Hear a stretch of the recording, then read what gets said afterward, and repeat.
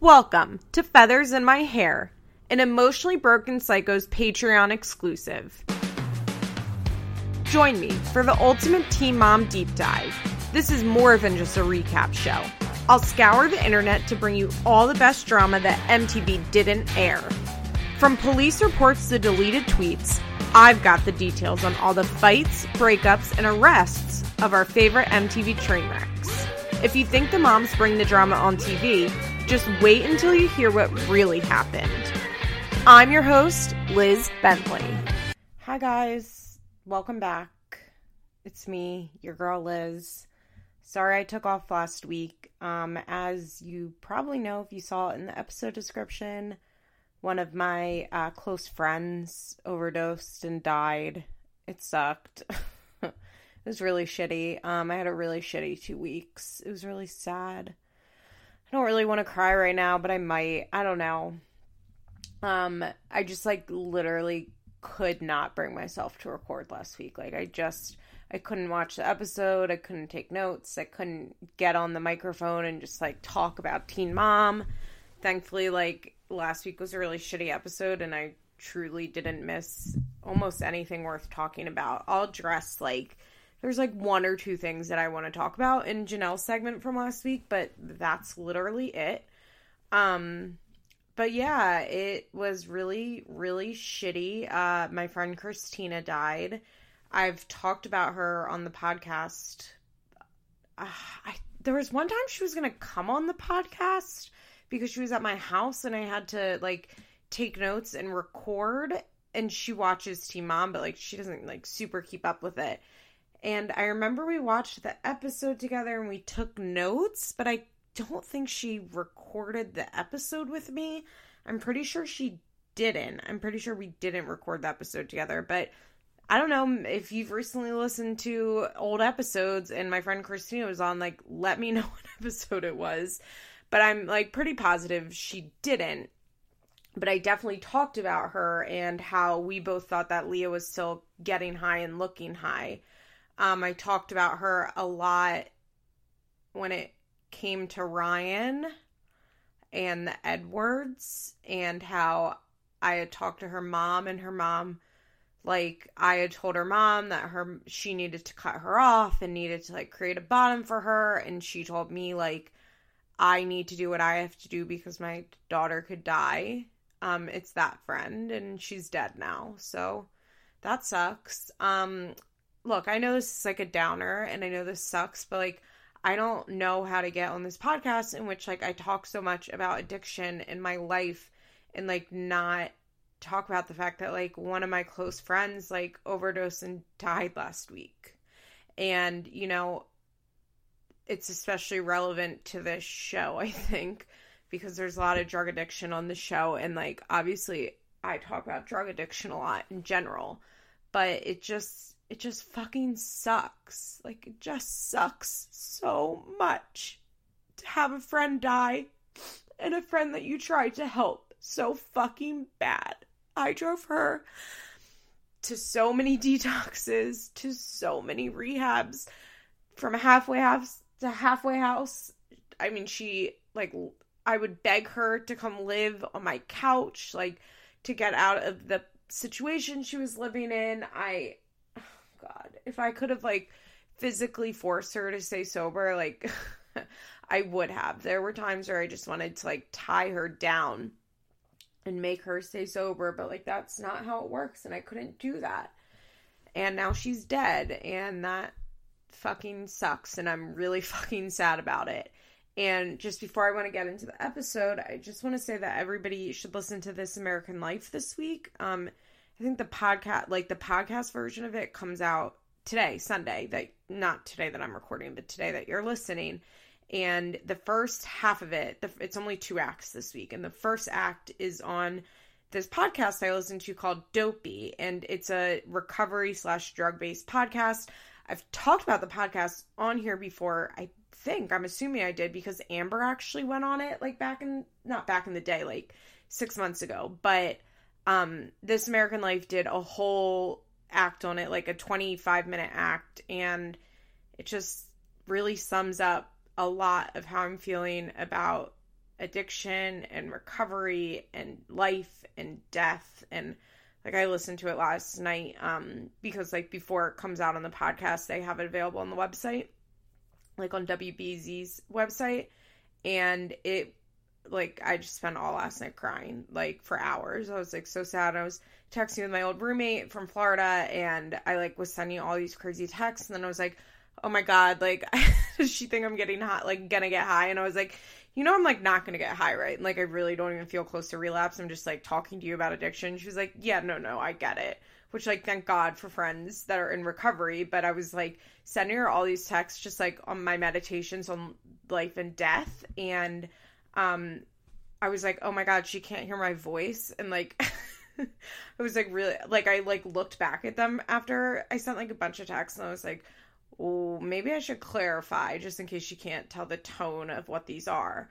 But I just like, I've been thinking a lot about death and how close to death I am at all times, which is like very weird because I don't actually feel close to death at all times, because the fact is like, I don't do drugs.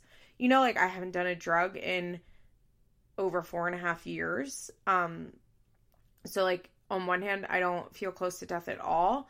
But then on the other hand, like, I, at all times, live with this thing that, like, if I use drugs again, like, I could die, like, immediately. And that's, like, weird and scary. And I just been, I don't know, you know, you lose somebody and, like, you just meditate on life and death. And this is like the darkest thing that I could be talking about. I'm sorry. It kind of feels good to talk about it.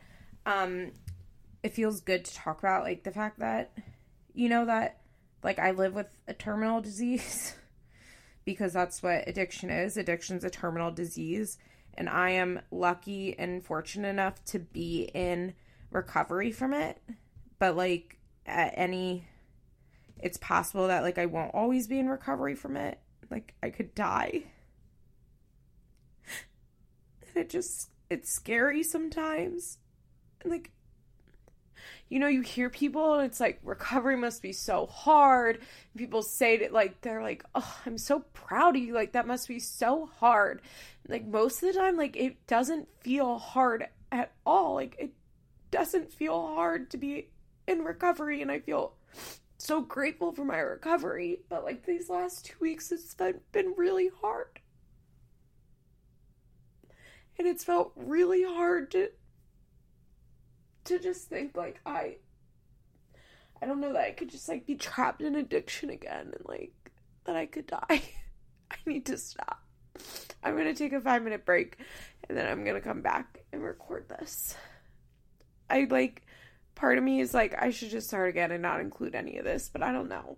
Then I also, this is so sick, but I want to say this out loud. Sometimes I think about, like, if I was to die, like, it's kind of cool that, like, hours and hours, I mean, I've done, how many podcasts? Like, over 100 podcasts, and all of my podcasts are over an hour long, so there's, like, and I mean, a lot of my podcasts are, like, 3 hours long, so it's, like, kind of cool that there's, like, literally hundreds of hours of my voice and like my thoughts and feelings on a lot of things like out there, and I have this like kind of unique platform to like reach a lot of people. And I know this has nothing to do with Teen Mom, but like this is my podcast, and I kind of just want to like put out me crying about addiction and like how scary it is, and like how 99% of the time I don't feel scared, but then somebody that I love dies and it feels really scary.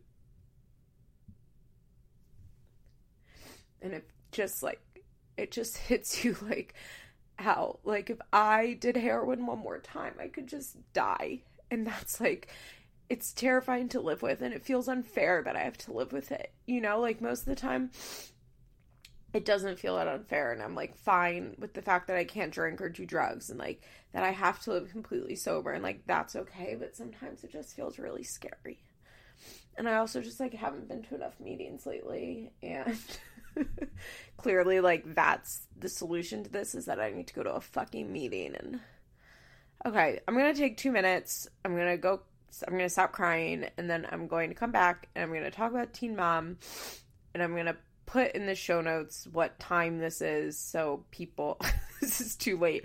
You've now listened to 9 minutes of me crying, but I'm going to put in the show notes that if people don't want to listen to this, they can skip to a certain time. Okay, let's move on from that. I don't know. Should I cut it? Yeah. Am I going to? No. Things that are going on. Nothing's going on in Teen Mom World besides, like, Ryan got arrested, right? He's still, for walking out on a bar tab that was $36.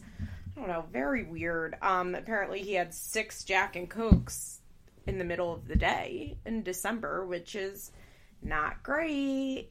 And then he's being held in jail because he had a warrant for something that had happened in 2017 related to heroin. So he's in jail till, I think, a court date in April. So that sucks for him. It's pretty concerning that he had 6 drinks in the middle of the day. I feel like he probably, my guess would be like he didn't mean to walk out. Like, Ryan is $36, right? Like, I don't think Ryan would, like, not have $36 to pay for a bar tab.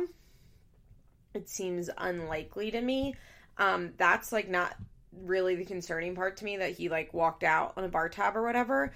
What's concerning to me is apparently he was there from, like, 12 p.m. to 4 p.m. just, like, ripping back Jack. Like, not great. It's not a great look for somebody that has a newborn child at home and is a drug addict. Mackenzie's been, I think, MIA since then. I don't think she's posted anything. Also, a lot of people tagged me or sent me this Instagram post that Dakota made that Bristol was his real estate agent and, like, how great she was. And I'm not really sure how many times that I can tell you that I'm right, but I'm always right, that Bristol and Dakota have been back together since the reunion. If not back together, they've been fucking since the reunion. I'm, like, so sure of this, so deep in my veins. You know, Dakota and Bristol are fucking. But that's really all that's going on. Janelle literally just posted a video to her Instagram. Maybe I'll upload it to my Instagram, to her stories, where David openly says, I just took an Adderall. I shouldn't have done that. Like, why would you post that online? So stupid. And I saw people being like, they must take Jace's Adderall. Like, if you guys don't think that Janelle has her own fucking way to get Adderall. First of all, Barbara only sends over, like, the amount of pills that he needs for each visit. And they don't take his Adderall because they send it back. We've seen on TV that Janelle sends the pills back. And that's how Barbara knows that Jace doesn't take his medicine when he's there, remember? And second of all, like, Janelle has an Adderall prescription. David probably has an Adderall prescription. They probably got one for Kaiser and Ensley, too. There's multiple prescriptions. Janelle loves prescriptions. She loves a prescription drug. I was asking the group chat if I thought, if they thought that, what's-her-face, Janelle and David were anti-vaxxers, because it came out that Kale is an anti-vaxxer. I can't remember if I've had a podcast since then. It's been a long time. My brain is, as you guys can tell from the first 9 minutes of this podcast, my brain is a mess. But I kind of think that they might be anti-vaxxers because they probably believe that, like, the government is making children gay through vaccines. Like, David's that type of person. But then I believe Tomlin pointed out, she was like, no, Liz, Janelle loves doctors. Are you kidding me? She loves being on prescription pills and she loves doctors. And I was like, you know what? Touche, Tomlin. You're absolutely right. Like, 100% Janelle loves a doctor and loves a prescription. So is she an anti-vaxxer? I don't know. I'd be curious to see if Ensley is vaxxed or not. I bet, like, David's anti-vaccinations, but, like, they also aren't, like, actively anti-vaccinations in that they're like, yeah, fuck vaccines, but then they take the kids to the doctor and the doctor's like, should we give them their shots? And they're like, yeah, sure. Anyway, yeah, so apparently David abuses Adderall, which, like, should be a surprise to no one. They also were just, like, drinking in the middle of the day today. Janelle drinks a lot with David, which is concerning because she's never been a big drinker, and it worries me that they're getting wasted with, like, 19 kids at their house and assaulting each other. Yikes. Okay, so The one thing that I wanted to touch on from the two things I wanted to touch on from last week's episode before we get started. Leah's scenes were cut together very weird in a lot of ADR, like voiceovers. You can always tell. I think the issue with Leah, I feel like Leah has more like voiced over scenes than anybody, like where they have her in the clip, but you don't see her talking. Her voice sounds weird. I think it's because Leah, this is really rude. I think Leah isn't very bright, as we all know. And I think it's hard. I think MTV feels that it will be hard to follow her storylines. And like the way that she's talking to people is never clear. So they have to go back in and like splice in audio so that the audience will understand what's happening. That's my theory on that. Like, they constantly are doing this with Leah, and I've noticed it's in scenes where she's, like, explaining stuff about Allie, and she's always speaking slowly and very clearly in these moments. So I'm wondering if they just feel like her normal speaking in the way that she speaks to Corey or her boyfriend just isn't very clear for the audience. So they make her, like, they make her re-record a lot of lines in post. Also, Barbara and Janelle are out of their fucking skulls. When Barbara picks up Jace and she's like, isn't it so great that me and mommy are getting along? Like, Barbara, come the fuck on.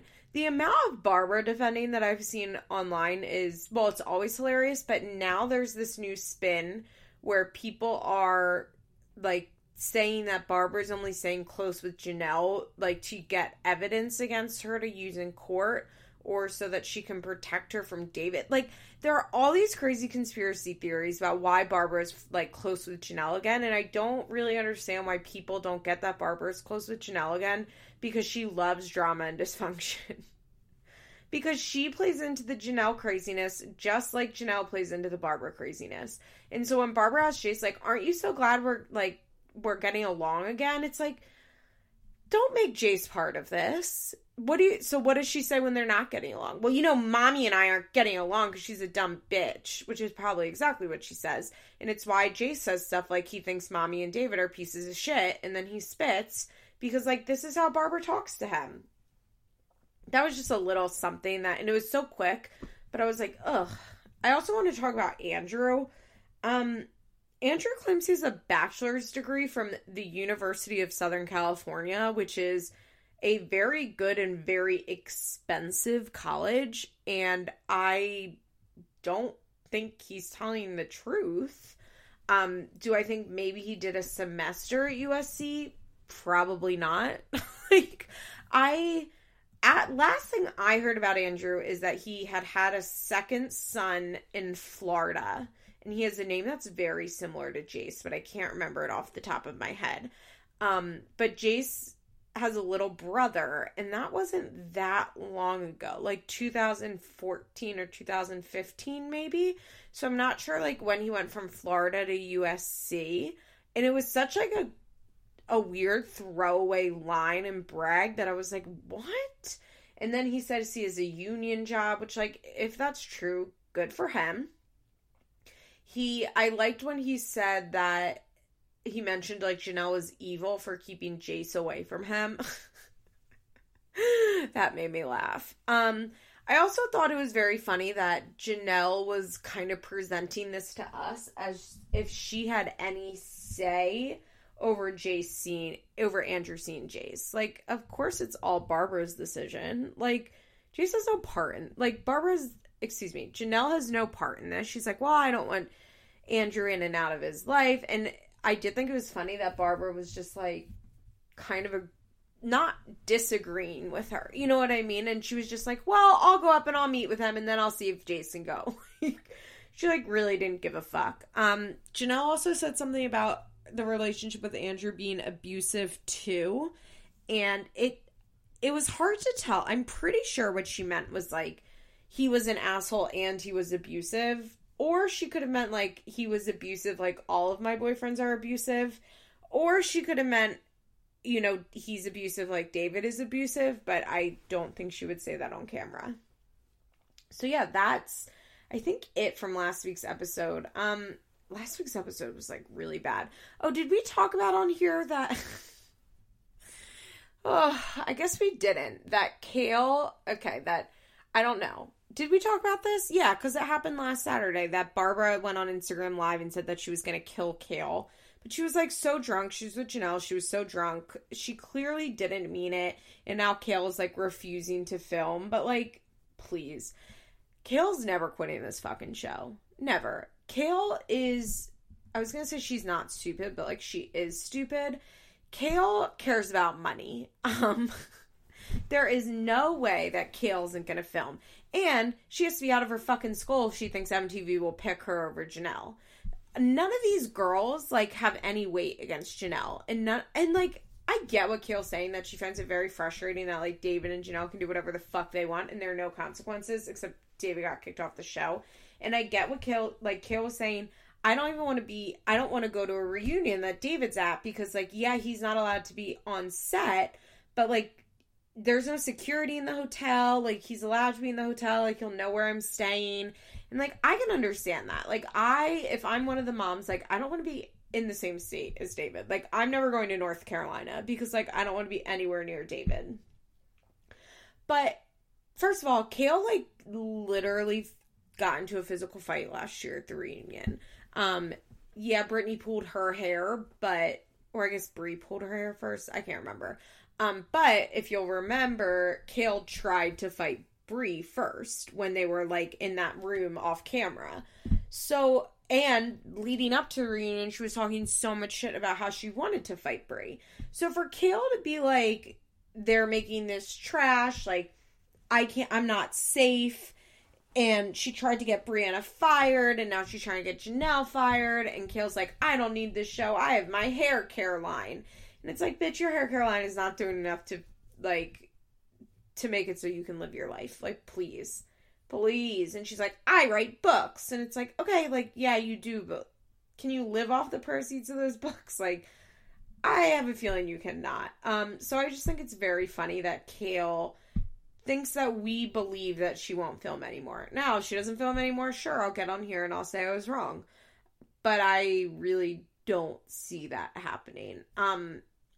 Yeah, she said on her podcast, and that's when she also said that she was anti-vax, and that Isaac is fully vaccinated because she didn't know any better then. Lincoln got the vaccinations that Kale felt were necessary, but that was when she started to research, and she watched a documentary on Netflix that she felt was really great and really educated her, and now Lux has no vaccines. Now, lots of people brought up, but I thought she said that he couldn't be around anybody because he didn't have his shots yet at the reunion last year. Of course she said it, but Kale talks just to talk and lies just to lie. I think it's crazy that she, like, went on her podcast and said she was anti-vax. I can't imagine, if I was anti-vax, like, getting on my podcast and saying so, and, like, bringing that heat on my podcast. Like, there's lots of shit that I don't say on here. I mean, I'm not anti-vax, but, like, I have more, like, I self-edit myself on certain controversial topics, and, like, don't bring them up or stop myself from talking about them, because, like, I just don't want to bring that heat onto the podcast. Although apparently, by the way, guys, in that episode I released last week, that Janelle 16 pregnant episode with Troy, I literally haven't listened to that since I recorded that. I think that was in 2017 that we recorded that. Like, it was a minute ago. I have no idea what we talked about on that episode. So many people were, like, messaging me and commenting about things that I said in that episode, and I was like, I genuinely have no idea what you're talking about. I want to make it clear that I don't think that Jace was drug tested because a Band-Aid was on his foot. That's just what the people say on the internet. I don't think Jace tested positive at birth for drugs. I don't think he was tested at all. I hope that I made that clear in the episode that I didn't think that, like, the internet thought that, but, like, a lot of people commented to me about that, and I was like, wow, I hope people understand that I'm not that stupid. Sometimes people, like, say stuff to me and I'm like, wow, I really did not make myself sound very smart, apparently, because that seems really stupid if I said that. But yeah, I just thought of that because somebody wasn't pleased that I mentioned, I guess, Colin Kaepernick, because I got a weird message about hating Colin Kaepernick. And like that, obviously, I'll talk about on this podcast. Like, I'm obviously liberal. I talk a lot about abortion. Like, in my early days, I used to like sign off this show with "fuck Donald Trump." Like, but I wouldn't bring a topic as controversial as vaccinations onto my podcast. And that's because Kale's stupid. She's stupid for not vaccinating, but she's also stupid for like putting that as a topic on her show. And that's the problem with Kale. And I think I've said it on record. I love, by the way, calling this podcast, like, when I say on record, like, this is a record. And it kind of is, because like these episodes will exist for as long as there's, I don't know, iTunes, I guess. But or wherever. They'll be on the Ethernet forever. The Ethernet? That's not the right word. But I think that Kale's actually like a good podcaster. And when I do listen to her episodes, I find her pretty interesting. And I think she has what I will call the gift of the gab, which I think I have. And most people who do podcasts have.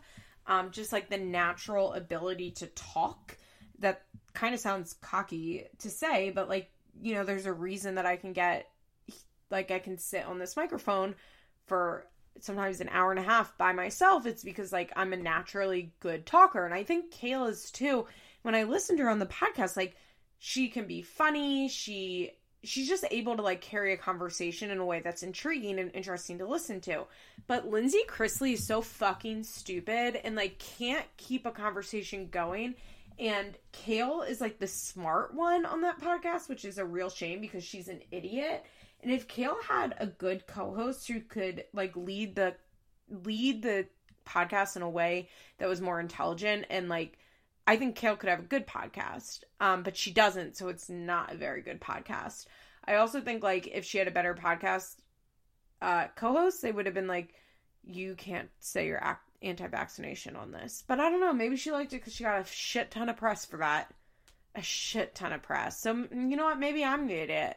Maybe I should become anti-vax and then start an anti-vax podcast. Except nobody really cares about me to, like, you know, write articles about. Literally, no article will ever be written about me. But maybe that's what I'm going to do with this podcast. Just kidding. Vaccinate your children. Okay, let's talk about the episode after a 5-second break.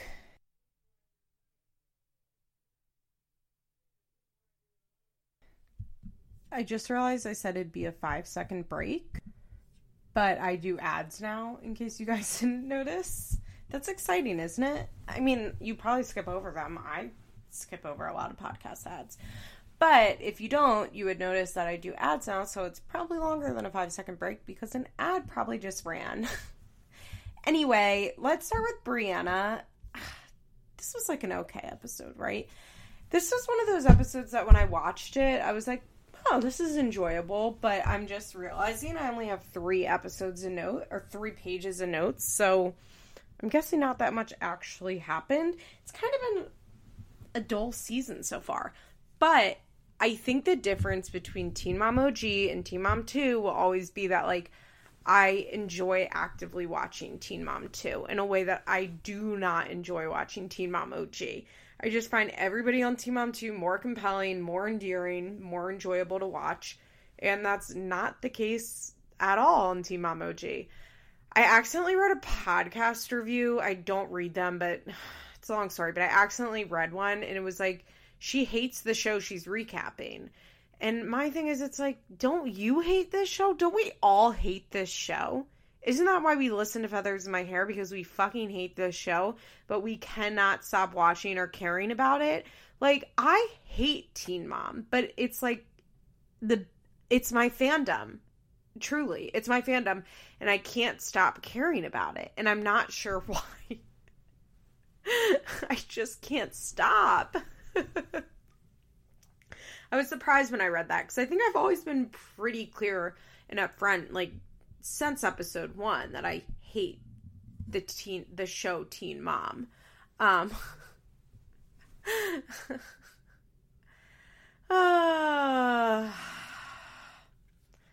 Uh, you know, that's my life. I just hate the show Teen Mom, but I love the fandom and I love following it and I love talking about it, and that's why I have this podcast. But yeah, I don't like the show. I have not liked the show for a long time, and I hope you guys are all on the same page with me. But I do kind of like Teen Mom too, and I enjoyed watching this episode. Okay, so from what I can tell, Nova goes to a charter school, which is why she wears a uniform, and it's why it's in a parking lot. Kind of weird, right? It's just like right next door to a Publix. Like, do they get to go outside? Is there a playground? I can't quite figure it out. It's kind of weird, but it's Nova's first day of school. Devon has to work, so he is taking her out to Monkey Joe's the night before, which is really nice and great. And I am happy that we've seen so much of Devon this episode. This season. It was nice that he came to Stella's birthday party in the last episode. As I've said, I think they view Devon as like a cousin. It's nice when he can come around. I don't think he's ever going to be like, he's obviously always Nova's father, but I don't think he's ever going to be in a parental role to Nova. I mean, maybe I'm wrong, but I don't see it happening. But I think it's great if she can have some sort of relationship with him, like a fun older cousin. And I think it's great that he's like making an active effort to spend time with her. I'm sure he gets paid per episode for Teen Mom, so it's worth his time to come around. But, I mean, I think so with Lewis, and he can't even make it worth his time to come around. So, it's nice to see Devon and Nova spending time together. Also, Monkey Joe's is a fun place. My friend had her child's birthday party there, so I went there. And if you've never been, Monkey Joe's is like... I haven't been to Chuck E. Cheese in a very long time, but I'm assuming it's like a Chuck E. Cheese. It's half arcade, but then also, I've actually been to a couple Monkey Joe's now that I'm thinking about it for children's birthday parties. It's half arcade, but then also like half jungle gym, bouncy castles. So you like run around in socks and you go on like the bouncy castles, and it's fun. It's fun for kids. And it looked like Nova had a nice time with her dad, and I laughed really hard at Brittany saying it's good that Devon took her instead of Brianna, because Bri has the soul of a fat person and she's too lazy to run around after Nova there. That cracked me up. The one thing I did want to talk about was, first of all, I guess Brianna got a minivan. She didn't have that last season. They had a sedan last season. She got a nice, like, it looked like a Toyota minivan. Good for her. Sensible car. But poor little Stella was already forward-facing. In Florida, the law is one, but as you guys all know, as the car seat expert and the car safety enthusiast, that was very upsetting to me. She's like a little over a year old. We saw her for a sheer birthday party last week. I just rear face her. There's no reason she needed to be forward facing. It's upsetting to see yet another teen mom not, understanding car seat safety. But look, just how it's always going to be on this show. It's just how it's always going to be. Nova said a cute thing how she wanted to be a gymnastics when she grew up, which was just made my heart a little happy. And was anybody else, like, I know they filmed last year too, but, like, I think it's very weird that they're filming in the classroom. I think it's inappropriate. I do not like it. It's, I don't, me no like them filming in the classroom. I thought it was inappropriate to, like, even show the shopping center it was in. Shopping center, isn't that funny? Because there are crazy people in this world, and we see her school uniform. I'm not sure if they blur out the name of the school. I'm sure they do. I just didn't notice, but we see her school uniform. They know what city, like, if Brianna had, like, a stalker, they would know where. It would be pretty easy, I'm assuming, to figure out, like, where Nova went to school if you lived in the area. And that just makes me feel, like, icky and unsafe. I don't like it. Just like how I don't understand how a lot of these girls let them show the front of their houses. I would never let them show, like, Or when they do the whole fucking drone shot of the aerial view. No, people are crazy. I would never let them show that much information. If I was a parent, I'd be really pissed to find out that Teen Mom was filming in my child's first grade classroom. I think it's really inappropriate. I noticed the kids' faces were blurred out, but like I said, I think that makes the school vulnerable in a way that's not fair to Nova or the other students. Because what if somebody that happens to live in Orlando is like fucking crazy and obsessed with Brie and Nova, and like comes to the school because they saw on TV where the fucking school is? You know, they go to Publix, they get a hoagie from Publix, they get a soda, and then they walk over to fucking the school and do God knows what. I don't like it. I don't really understand how it benefits the school to allow them to film in there. It's just not right. It's really not right. Also, I'm like really concerned that there's no playground because they're little and they need to go outside. The little kids need to go outside on the playground. I did think it was cute when like Brie dropped off Nova and Brie was in the classroom and she was like going to leave and Nova gave her like a nod, like it's okay that you leave. Nova's such a little cutie. She's the cutest kid on Teen Mom. Although Ryder K may have Ryder from OG may have surpassed her, but I just love little Nova. She's my little sweetheart. Oh, by the way, I think that Kate and Tyler have moved away from the name Tesley. That's what I saw somewhere. And then yesterday, Kate posted this blanket. And it was like, I can't wait. Thank you so much for whoever made the blanket for sending us these blankets. This one's for the baby, and I can't wait to show Nova hers, or something like that. And the name was kind of covered up, but you could clearly see what looked like to be a V and an A. And I would love if Kate and Tyler named their baby like Vita, like from My Girl, or a Vanna, like Vanna White. Is it Veda or Vita from My Girl? It's Vita, right? Or is it Veda? Wow, I should watch My Girl. Why can't I think of what her fucking name is? Anyway, I know how to spell it, but I can't think of it out, like how you pronounce it.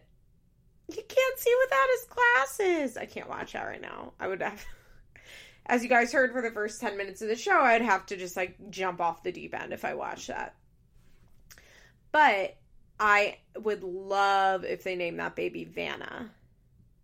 Ugh, I really hope they don't go with Tesley. We're rooting for them. She's only going to be pregnant for, the baby's coming within the next like month, so we'll find out. At the end of the episode, they do have this little moment where Brie says that to Nova that Devon wants her to come to his house, and Brie said, when you want to go, you can go, which seems like huge progress, and I'm proud of Brie. She's going to let Nova go to Devon's house for the first time ever. Remember, that was like, she would never let her go. What a mess. All right, let's go on to Leah. Addie had her first day of kindergarten. She says they didn't get to go on the playground and they just had to close their eyes. Which I thought was weird that they didn't get to go on the playground. I wonder if it was raining or something that day. Addie, I know everybody's like obsessed with Addie. I think she's fine. Like, I'm not going to sit here and talk shit on a child. I'm not in the mood to do that. But I'm not like, she's not one of my favorites, but I did think that was cute. I also think that they have a lot of issues with Addie, and we're supposed to think of her behavioral issues as cute, and it's not really that cute to me. Like, last week, Addie was saying that, like, she was scared. She kept saying she was scared she was going to get in trouble at school. Her sisters kept saying she was going to get in trouble at school. Leah said something like, let's hope she doesn't trip the teacher this year. And then they, like, laughed about it. And I'm kind of concerned that I feel like Addie is really bad and her behavior gets put as sassy and everybody kind of like laughs at it and encourages it because it's sassy. But like, to me, it's a little yikes, and they need to like nip that in the bud a little. And I think that Leah is completely unable to do it, and she doesn't really see Jeremy very often. So I mean, God bless the child raised just by Leah is all I have to say. I think Grace and Allie really benefit from getting to go to Corey's house and having some rules put in place by Corey and Miranda that maybe Leah does not enforce at her home. And I think, like, Addie acts up and then they, like, laugh about it, and that concerns me. And that's not Addie's fault. Like, she's 5. You know, but, like, I feel like if my kid was tripping the teacher and was, like, continuously saying they were scared they were going to get in trouble for being bad at school, like, I would be a little more concerned than lackadaisical about it. Oh, also, did anybody notice in last week's episode that Allie called Gracie Aaliyah? This is like the least important thing I could ever talk about on this podcast. My podcast is very important information and facts and events. But I noticed when Corey was talking to them about, like, if they wanted to be in separate classes or not, that she said, I would like to be with Aaliyah. Like, she said something about seeing Aaliyah, and I was pretty surprised because I didn't think really any of them called her Aaliyah, but I wonder if Leah calls her Aaliyah a little more. I think Corey was the one that really started the Grace stuff, because I remember when she first kind of started popping up as Grace, that it was, like, mostly from Corey and his dad. His dad's pretty active on Instagram. And I remember, like, their boat was named Allie Grace, like, way back when, and being like, really, Grace? And then she started going by Grace, so maybe Leah calls her Aaliyah more. Ugh. Aaliyah. What a name. What a name. But yeah. Also, I feel like Gracie's getting a lot of heat online, and that's sad to me. I'm going to have somebody on the podcast who can speak a little more to this in the next couple weeks. But I just think, like, she's getting a lot of unnecessary heat. I think Gracie has a really unique and sad position that she's in which she loves her sister, but also, like, I think it's probably hard being twins to get your own identity anyway, and then I think Grace, like, just wants to separate herself from her disabled sister, and I don't really blame an 8-year-old for wanting to do that. I can't imagine how hard it is to, like, have a twin that's bullied for something that isn't their fault, but then also be associated with that when you're 8 years old. Poor Gracie. I think Grace has a tough go at it, and I think people are, like, too hard on her, and I don't think Grace acts that poorly. Like, I know I was just talking about Addie and how she acts, but I think, like, Grace is more frustrated, and none of the adults in her life, like, do a very good job with honoring her frustration and working out her frustration. I also think they let Allie get away with a lot of anger towards Gracie, which I also understand why she has that, because it's not fair that Gracie gets to be normal in quotation marks and she doesn't. I'm also wildly concerned about the lack of, as always, put this on my tombstone, where the fuck is Allie's wheelchair?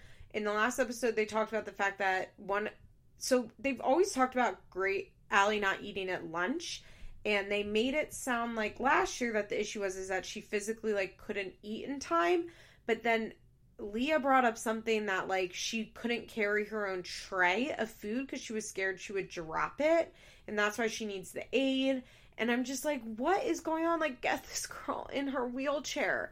Like, she can't carry her own food at school. Like, I don't know. I'm glad she's an aide. It's really sad that, like, I can't imagine how frustrating it is for Corey and Leah. You know, I think a lot of their issues are the fact that they live in rural West Virginia, probably in a poor school district, and the school district, like, simply is not equipped to handle Allie. And they probably have a lot of trouble with the funds to make school better for Allie, and that sucks for Corey and Leah.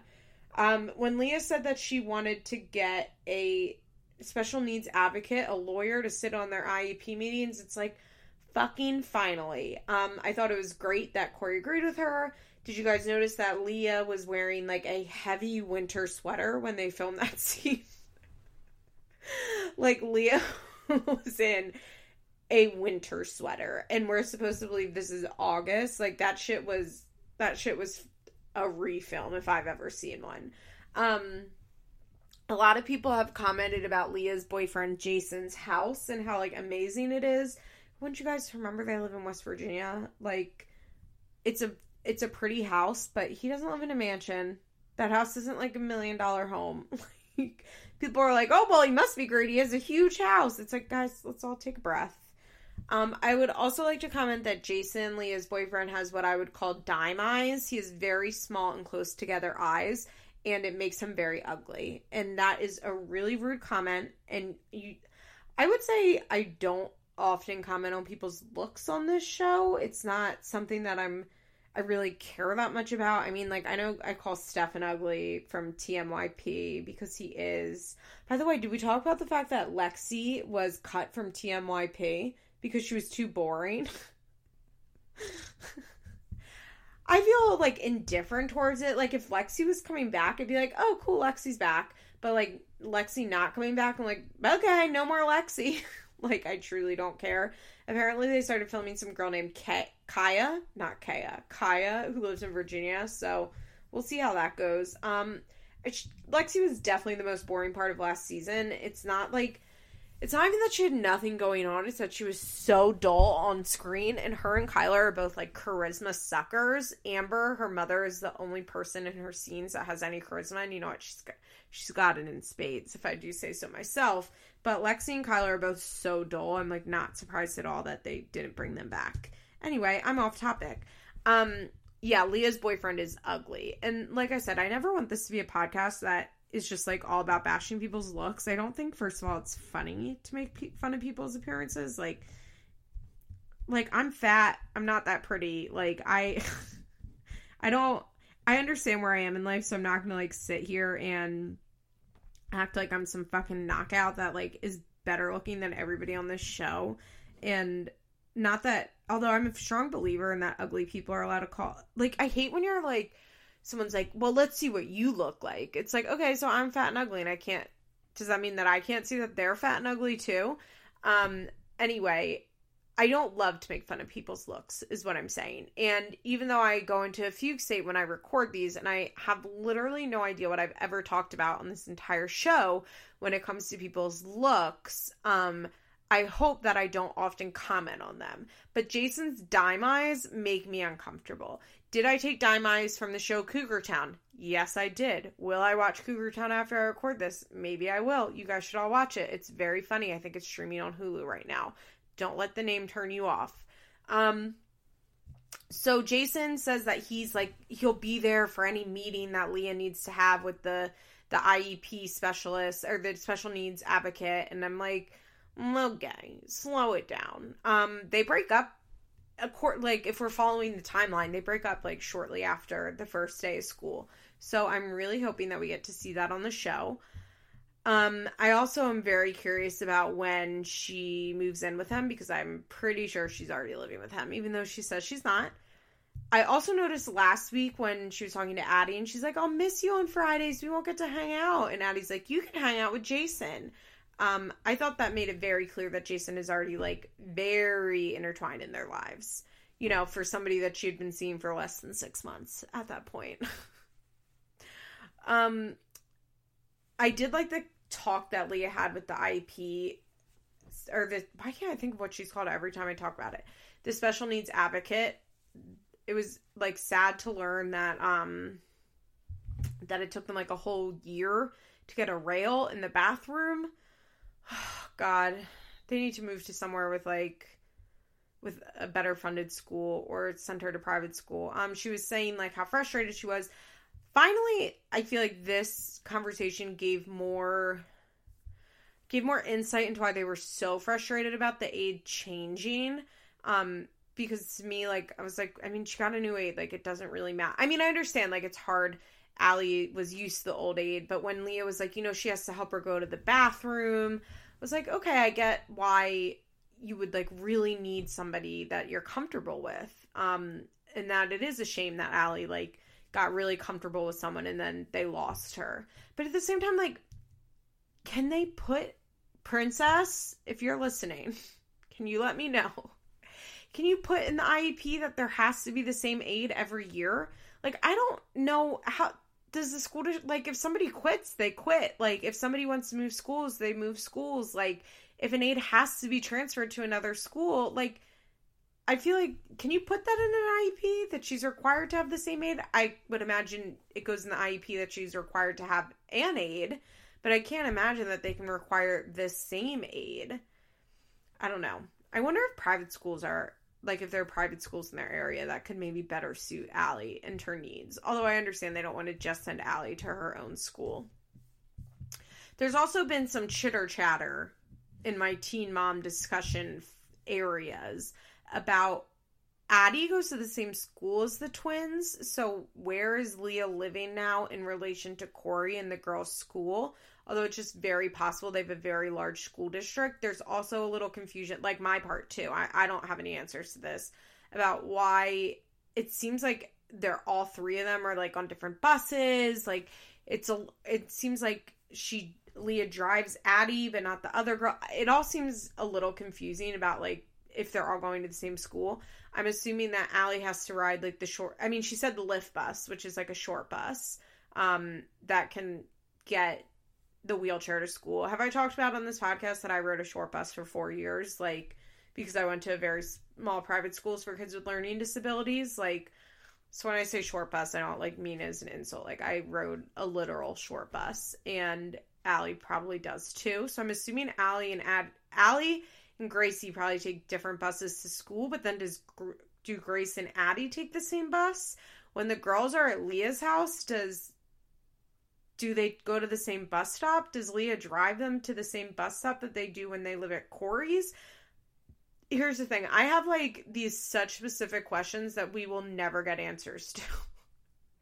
That I'm sure there will never be answers to. I also noticed at the beginning of last episode, Leah like quickly mentions that her custody schedule with Corey has changed.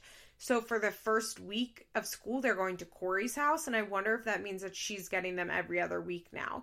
Because she used to get them, it was always, not always, but like since the big custody upheaval during the drug issues, Corey got the girls Monday through Thursday. And then I think she got them Friday through Sunday. And that was because like she couldn't be trusted to get the girls to school. So I wonder if they have moved custody around and and they're doing 1 week on, 1 week off, which, you know, if that's the case, like good for Leah. If the girls can be over there and get to school and Leah can like ensure that they're getting to their appointments and their activities, and like she should have them half the time. But I wonder if that is what's going on. So she always said she had like 50-50 custody of them, but like the way she had almost equal time. But the way it was set up, it was like specifically because Corey and the courts like couldn't ensure that she would get the girls to school. So, you know, that would be like a really big step for her if she has them during the week. I'll have to look into that this week. So yeah, I hope that things with Allie and her special needs advocate will help. I don't know why they waited so long to call. Corey was like, yeah, well, we're young and we don't know everything. And it's like, yeah. I mean, you want to say it's like because they're rural and they don't have the education to know they should get an advocate, but like they are in a unique situation in which they're quite rich. Oh, Leah. I also thought she looked high when she was calling the lawyer. But I can't decide if that's because MTV was filming her at a very weird angle. They were like, she was sitting at like a kitchen counter, and it was like they were like under the island, like filming up at her, and then her head was drooped down. So I wonder if I was just like getting the feeling like she was nodding a little bit because of like the angle they were shooting at. But you guys know I think Leah still takes pills. It's just under control now. I do think she's doing better. I mean, like, I don't think anybody can deny that Leah's doing better. The fact is, like, she doesn't seem to drive high with the girls. Addie hasn't had to be brought home by the police lately. And she is allowed to take them to activities. So, like, obviously she's doing better. I just think that Leah still likes her pills, you know? And, like, takes maybe an extra Xanax here or there. Oh, Leah. Okay, Chelsea had maybe her worst episode ever. Is it possible that such little could happen in one episode? Nothing happened. Literally, Chelsea thought her water broke. They couldn't tell if her water broke. So they drove to the hospital, and her water didn't break. Her body's lubing her up for delivery. She was 33 weeks pregnant, so it would have been really bad if she went into labor. I think Aubrey was 6 weeks early when she was born, right? Aubrey came pretty early. Watson came at like 37 weeks. So, and she, I think, had to stay the night in the hospital once with Lane because she was having some preterm labor stuff. So she was concerned. It was good they went to the hospital. Did anybody else think that Cole was wearing a Bill Cosby shirt? I like saw his shirt and my mouth dropped and I was like, okay, if I'm being honest, I'm going to get like really vulnerable with you guys. I was giddy because I thought Cole was stupid enough to wear a Bill Cosby shirt on Teen Mom. And I was like, how has nobody talked about this all week? Because obviously I watched this like super late in the week. And I was like, holy shit, Cole supports Bill Cosby. And I'm going to get on my little internet, to get on my little podcast, and rant about the fact that Cole supports a serial rapist who's evil. By the way, I just read an article today about how popular Bill Cosby is in prison, and like I can't believe anybody would think otherwise. I'm sure he's like first of all, he's a celebrity. Second of all the guards probably grew up watching him. Fuck Bill Cosby.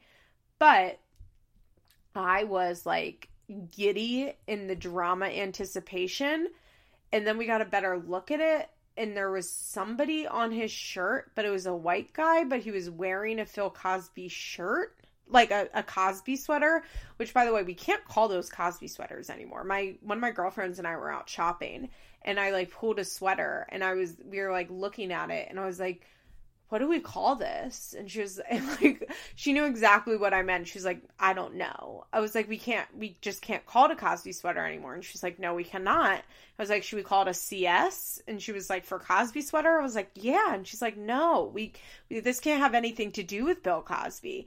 But like, I mean, we all know what I mean when I say he was wearing a Cosby sweater, right?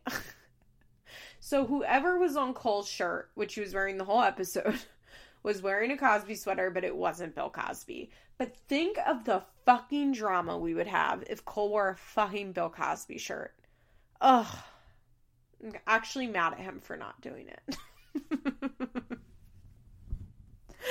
That was the most exciting part for me of Chelsea's segments. Also, I wasn't sure why they brought Watson to the hospital with them if they really thought that Chelsea was going to labor, considering Grandma Mary was at the house with them. Somebody online said, like, maybe she went to go get Aubrey, but, like, why wouldn't she just take Watson with her to get Aubrey? I thought it was very weird that they would, like, if they genuinely thought, like, Chelsea was probably going into labor, like, why would they bring the baby? What were they going to do with him if Chelsea, like, went into labor? I don't know, it was weird, right? Was I the only one who thought that? Especially, I mean, I would understand if they'd been, like, alone at their house. Like, you gotta do what you gotta do. But, like, Mary was literally at their home, and they, like, said bye to her to go to the hospital. I understood why she went to the hospital. I probably would have went to the hospital, too, if I thought my water broke and I wasn't sure. It's very dangerous if your water breaks and you don't know and you ignore it. So, yeah, I get it. Okay. Should we go to Janelle? Oh, by the way, at the end of Chelsea's last segment, we get that weird, out-of-place domestic violence ad that MTV does. Not ad, like information thing. And I knew it was going to happen, but Jess in the group chat was watching it live, and she's like, we just got a weird domestic violence information thing, and then we find out later why they played that, but like there's nothing about domestic violence, so it was very weird. It was like remember when Ryan drove high before the wedding? Of course we all remember it. It was like the most disturbing scene to ever be on Teen Mom. But they showed one of those, like, if you or anyone you know is suffering from addiction, like, clips. But the way that they do these clips, because they air things in a certain order, like, they show the clip, but then, like, the domestic violence clip or, like, the addiction clip, like, doesn't come until, like, a little bit afterwards. So you're like, huh? Like, nothing. I remember watching it, I was like, and I must have been watching that episode live. I think I did watch that episode live. And I was like, why are they playing that? that's weird. And then we see Ryan Dragon High like 5 minutes later. And at the end of Chelsea's, we got that domestic violence thing. And it just seems so out of place because like nothing in that episode had been about that. So it's post Hurricane Florence. And she says, it was my weekend with both Kaiser and Jace. So all the kids were there. Now, I believe around the hurricane, I made a big thing about why the fuck Barb would evacuate with Jace or without Jace. I still think it's fucking crazy that she did it. People online were like, she had to. It was Jace's weekend. If I was Barbara, I would say, okay, so take me to court. I would never have evacuated without Jace. I think it's insane that she dropped Janelle off to that house and didn't evacuate with him. It made zero sense to me. It was just so crazy. So Janelle and Barb go to lunch, and Janelle looks crazy in this scene. Like, what the fuck was up with Janelle in this scene? She had her hair down, but had this like, had a hat on, but it was like, it must have been David's hat. It looked so big on her. Like, it was very much like a dad hat, like a hat my dad would wear. And she looked crazy. Like, I don't know if she was high. I mean, I think Janelle's always high. But they really Barbara didn't justify the fact that she dropped Jace off for this. Like, thank God all the kids were okay, but it makes me insane. And then they talk about the fact that Doris was like, hey, you should bring Kaiser here. Like, I think it's safer here. Which, yeah, it is, because Doris lives inland in South Carolina, and they were much further out of the path than Janelle was. And Janelle was like, Doris was like, okay, well, I'm just extending the olive branch. Apparently Nate, like, didn't even talk to Janelle, which, of course. And Janelle says that, she's like, she's trying to insinuate that she could take better care of Kaiser during a hurricane than I can. It's like, the dog could take better care of Kaiser during a hurricane than Janelle. But Janelle's lack of self-awareness strikes again, strikes always, will never not strike. Barb was like, how would you even get to Doris's house? The roads were closed. Barb is really like anti-Doris this season, and it's very interesting. It's very interesting. Janelle said, this is literally insane. She says, we were really prepared. No offense, but we were doomsday prepping while the whole Kim Jong-un thing was happening. So we were prepared. There's so many layers here. First of all, I am obsessed with doomsday. Well, not anymore. I went through a time where I was like really obsessed with doomsday preppers. And my ex-boyfriend and I, because we had cable at the time, so we would watch a ton of Discovery Channel reality TV, which I've talked about on here before, and it's like reality TV for boys. Even though like we watched Teen Mom, and I mean he loved all of my shows too, which is why we stayed together for so long. But like he loved Teen Mom and Housewives and Vanderpump and all that stuff. But we also like were obsessed with the boy reality TV shows, of which were like Whale Wars. I didn't like the Deadliest Catch that much, but we watched Deadliest Catch. That was like my compromise. There was a Moonshiners show, which I can't think of the name of. It might have just been called Moonshiners, that I loved. And then, of course, there was Doomsday Preppers, which I fucking loved. And I should probably seek out and watch more of. I'm sure Discovery Channel has an app that I can use with a cable login. I loved Doomsday Preppers. I loved how crazy everybody was on there. We would watch like a whole marathon of it, and I'd be like, should we be doomsday prepping? I'm very susceptible. Like, all I have to do is watch like 4 episodes of something. I'm like, okay, let's go. I'm all on board. So when Janelle said, I love that she says no offense, but we were doomsday prepping, and it's like, no offense to who? What is that? No offense. I don't understand why she said no offense. Like, it didn't made no sense to me. And that Janelle and David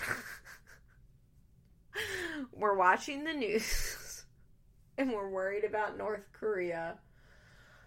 Ooh, I love it. They didn't trust in President Trump to save us from North Korea. I don't even really remember what happened. Didn't Dennis Rodman save us from North Korea? God. I just like, of all things that they were doomsday prepping, and she said prepping. There was no G on that. That she was doomsday prepping for, like, chef's kiss. That is probably, like, my favorite thing that Janelle has ever said on this fucking show. And she said a lot of really good stuff, but she looked crazy. Her eyes were, like, unfocused. She's, like, sunburned. She has that hat on. And then she starts talking about doomsday prepping. I mean... hilarious. We also found out that they lost power for 4 to 5 days and their roof started leaking. And Janelle was like, and then I was scared that my floor was going to collapse, but I guess insurance is going to come and fix everything. I can't believe that her house is still standing after that hurricane, considering that her house is sinking. It's totally sinking. So, the next scene for Janelle is Barbara, Janelle, and the kids, Ensley, Jace, was Kaiser there? Ensley was definitely there. Go to the pumpkin patch. Now, if you guys know, well, you might not know this, but the pumpkin patch, just so you know, was filmed the day after the 911 call. If that puts into perspective the seriousness of the injuries in the fight, I guess I'll say. That was, like, remember reports came out, because we didn't find out about the 911 call until, like, a week later. And I think we, like, I don't know. We can see that, like, she's standing. You know what I mean? Like, she's not bruised all over. Like, she didn't have a broken collarbone. I'm not saying, like, David didn't attack her. I'm just saying, like, I think, like, for weeks and months afterwards, people, like, still, people will post online and be like, does it look like Janelle's collarbone's broken? I'm just like, Janelle's collarbone was never broke. But I'm sure what I think happened is that they were wasted. David probably tried to leave. Janelle was like, you can't leave. And then he tackled her and scared the shit out of her and hit her. I think they probably had a lot of fights like that. Because in it, you hear her say, like, he left with his friend. I don't know where he is. I wouldn't be surprised if David wanted to go out and party. Janelle flipped out and didn't want him to leave. And then he got, like, crazy aggressive with her. And, but basically what I'm trying to say is, like, so the pumpkin patch was filmed that day after, which puts in, so we see this pumpkin patch scene, it looks great, and then it's the day after that, and that's why it's so important to remember that this 911 call happened beforehand, because David texted Kristen, the producer, and basically said, like, I'm going to come and ruin the shoot if you keep filming with Ensley. Like, fuck you guys. I'm going to come make a mess. You're not allowed to film with my daughter. Like, I'm going to shut down production, because he knows if he shows up, they have to stop filming. And was, like, threatening Kristen and the producers, essentially. Which is so scary in the context that they had such a violent fight the night before that Janelle either thought her collarbone was broken or, like, thought she was, you know, felt hurt enough that she had to call 911. She did end up going to the hospital. She drove herself to the hospital. She didn't take the ambulance, and then she was released that night. But she obviously, like, was hurt enough that she called 911. And then the next day, he is, like, flipping out at production. Like, David is so scary. He scares me so much. There's no way that, like, that was the first fight they've had like that. I wonder if that was the worst fight they had, and that's why Janelle decided to call 911, or I wonder if it was because she was drunk and her inhibitions were lowered and she wasn't thinking about, like, the consequences of calling 911, and by consequences I mean that there's no way Janelle ever in her life will be able to call 911 and it won't get out to, like, TMZ or whoever picks up the story, and Janelle knows that, which is why, like, it is a pretty big deal for her to call 911, especially on David. So I'm wondering if, like, maybe this wasn't even nearly the worst fight that they had, but she was drunk and kind of made an impulsive decision to finally, like, try and protect herself.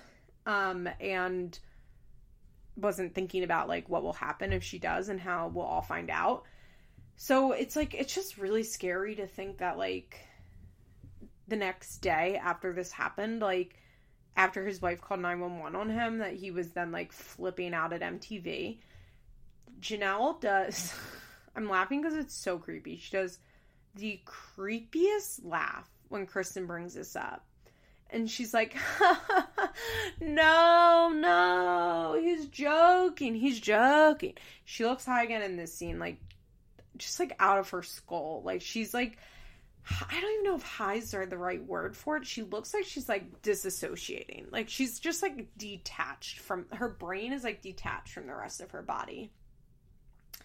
And she's like, no, he was just, like, mad that, because we haven't gone to the pumpkin patch as the family, and, like, he's just mad that, like, it was not going to be on MTV before, like, we got to do it as a family, so he was like, you know what, I'm just going to mess with them. He's joking.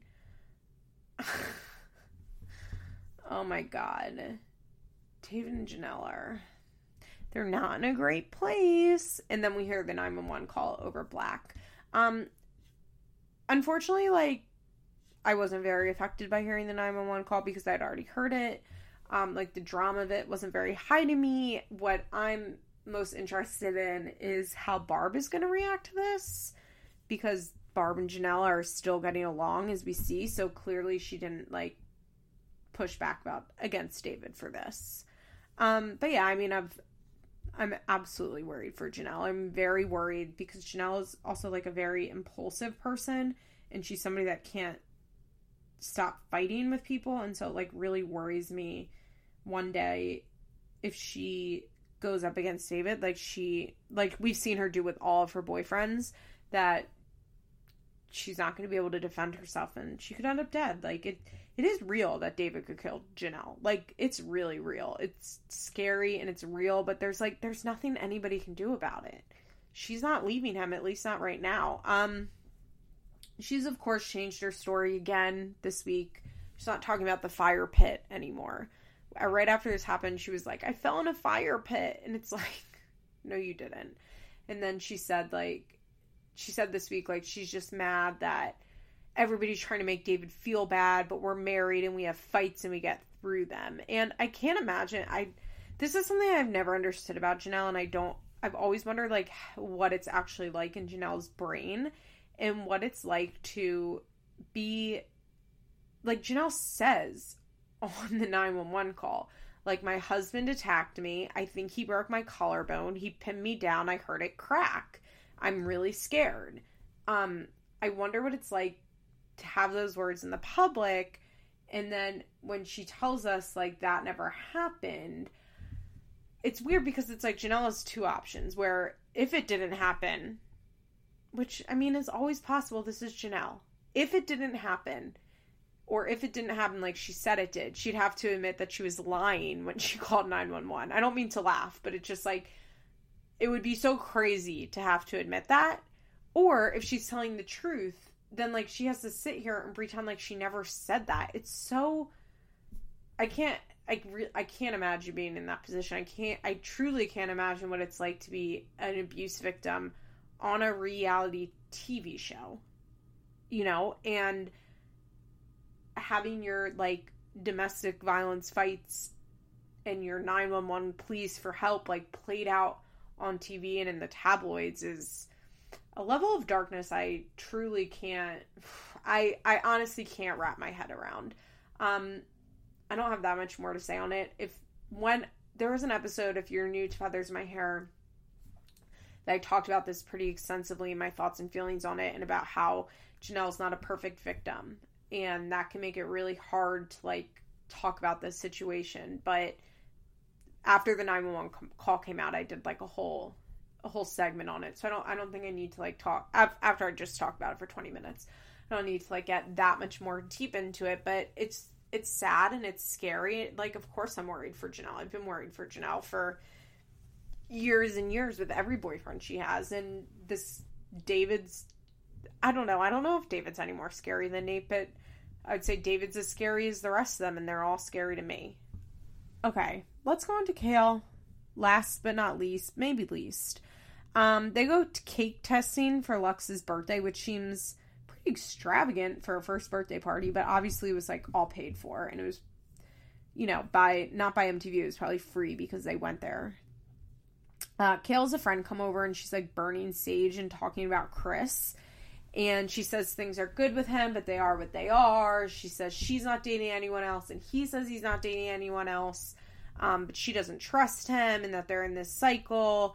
And she's like, can you be addicted to a person? And she admits that she's like addicted to the chaos. And her friend's like, okay, so when are you going to stop that? And Kale's like, probably never. Like, why wouldn't her friend say, like, why don't you go to therapy? If one of my friends told me that, I'd be like, do you have a therapist? Like, not like you can't talk to me, but like, or do you have a therapist? Are you working on this? I can't imagine like having a friend like tell me all of that shit. And like my first response is not like, you should go to therapy or you should go to Adult Children of Alcoholics. Like, Kale's getting the self-awareness, but she's not doing anything to help herself, which is like, it's frustrating. So it's Lux's first birthday party, and they don't film the first half of the party because Chris and all his family is there, but then they leave and MTV films the rest. Kale's like, these decorations aren't going to pay for themselves, MTV. Come film, please. There was some drama about this party and the decorations because they were going to do one theme, and Kale got a bunch of decorations like sent to her from, you know, like somebody on Instagram sends them for free with like with the agreement, like, but you'll post these and tag me, which can be good exposure for a small Instagram business. And then they changed the theme like at the last minute from one thing to another. And so she didn't use like a bunch of the stuff that got sent to her for free. And then Kale's assistant like was really unprofessional with the Instagram store that was like, hey, you didn't like hold up our end of the bargain. And then Kale, like, I guess then promised to post them anyway on her story, but didn't. There was like drama. It's like, how can there be drama with a 1-year-old's birthday party that's in your backyard? So she goes to New York the next day to do a podcast with Kate and Tyler, which I listened to, and I think I probably talked about it on here. She said she really wanted to talk to Tyler about his dad. And I'm like, does everybody forget that April was like a violent drug addict and alcoholic Caitlin's whole life? I feel like we only talk about Butch and like never talk about April and how bad she was and how awful it was for Kate. Kale talks to a producer about her mom and her mom's drinking because Kale's just like been missing her mom and thinking about her mom, and it was really, really sad. She said like when she was Isaac's age, her mom would just like disappear for a week, and she had the numbers memorized of all the bars that her mom went to, and she would call the bars and they'd be like, yeah, she was here, and she knew she'd be like, then her mom would come home in like a couple days. Like, that's sad as fuck. It's honestly like, I know we rag on Kale a lot, and Kale deservedly gets dragged, and she deserves it a lot of the time, but then she says something like that, and I'm like, you know, Kale's ended up pretty okay, all things considered. Considering like how fucked up that is, like to be 9 years old and you're calling bars to see if your mom is there, like, you're pretty good. You're pretty good considering, like, her life would be a lot worse. So they filmed the podcast, and I honestly, like, can't really talk about this because I completely zoned out during it because I listened to the podcast. And I was like, I already heard all this. I don't care. Like, I don't like it when they have the podcast on the show, because usually if one of the teen moms is on, I'll listen to the podcast because those are the ones that are interesting to me. So, I don't know. They talk about, like, how Kale isn't sure if her mom even knows if she has a third kid, how she isn't sure if she should get in touch with her or not. They talk about how Kale doesn't think addiction is a disease, which, like, duh, of course she doesn't. Of course she doesn't, because Kale's biggest issue is that she has very little empathy. Well, not her biggest issue. An issue that Kale has is that she has very little empathy. And that's what makes her so hard to watch and so hard to root for, is that she is so hardened that she seems to be completely unable to just, like, feel for anybody else. And that's very sad. But yeah, that's it for this week's episode. I don't know. I'm sorry that I cried for the first 10 minutes, but I'm also not sorry that I cried for the first 10 minutes because this is my podcast and it's my party and I'll cry if I want to. come follow me on my Feathers My Hair Instagram, EBP_feathers. I love talking to you guys on there. I DM with you guys all the time. It's fun. I like when you guys tag me and stuff. I like when you leave me comments. It's nice to talk to you guys. Have a good week. I will see you next week. Bye. This has been an episode of Feathers in My Hair, an Emotionally Broken Psycho's Patreon exclusive. Executive producers Molly McAleer and Liz Bentley. Produced by Nicole Matthews. Special thanks to Sarah DiGiovanna for our logo. Head on over to our Patreon page for more rewards. www.patreon.com/ebpsycho.